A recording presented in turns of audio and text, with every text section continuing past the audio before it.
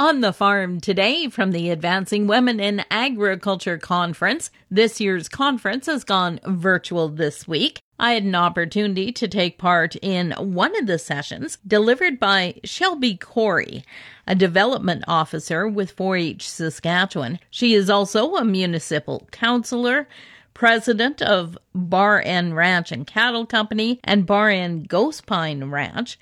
Shelby gave a presentation about 3 things to know in order to avoid burnout. Now, she started out by talking about how important it is to actually know your passion. Ever since I was a little girl, I have been passionate about agriculture. And everything that I do today is connected in one way or another to agriculture.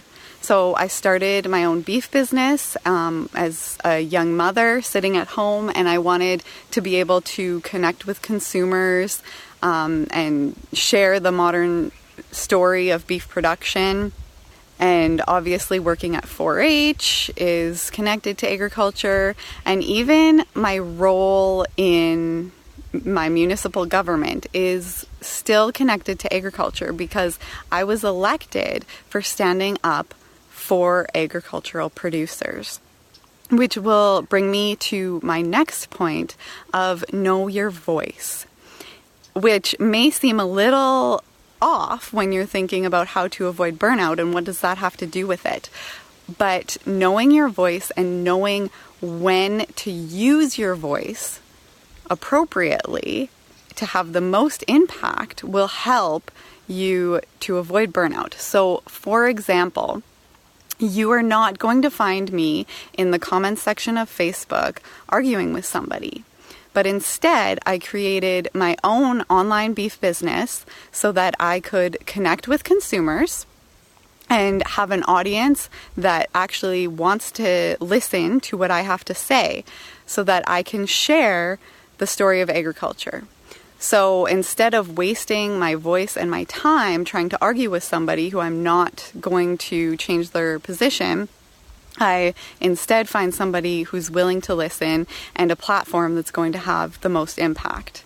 And that brings me back to my position on council. I stood up at a public hearing and I presented appropriate facts in support of the beef industry and stood up against a detrimental policy. And next thing I knew, I was being asked by other community members if I would run for council. So another example of knowing your voice and using an appropriate platform to get your point across to the right people who are going to listen. Because talking to the wrong people is going to get exhausting, and we don't want to do that. We want to be able to talk to the right people on the right platform and knowing our voice to do that. So another part of knowing your voice is knowing when to use your voice and let people know that you need help or saying no.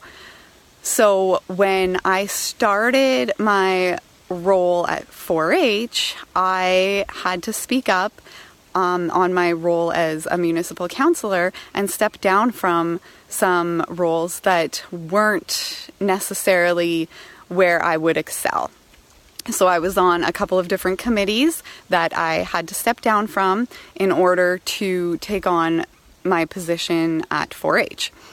So being able to use your voice to speak up when you maybe need to step down from some roles and speak up when you have the appropriate platform to do so. And both of these things are going to help you to avoid burnout, and they've definitely helped me tremendously. So the last thing, and it really connects to knowing your voice, is to know your value. And it may also seem strange, but you need to use your voice to portray your value. So women in general do not tend to value themselves as highly as men, which leads us to take on more and more responsibilities without necessarily being compensated appropriately. And we need to be able to speak up for that. as women, we bring a very valuable perspective to leadership positions. And I've been asked at multiple municipal conferences, how do we get more women involved, because they want to hear a different perspective from women. And it's really important for us to know our voice and step up and to know our value and bring this value forward. That's Shelby Corey, one of the presenters in this year's Advancing Women in Agriculture Conference. For Golden West, I'm Glendalee Allen Vossler.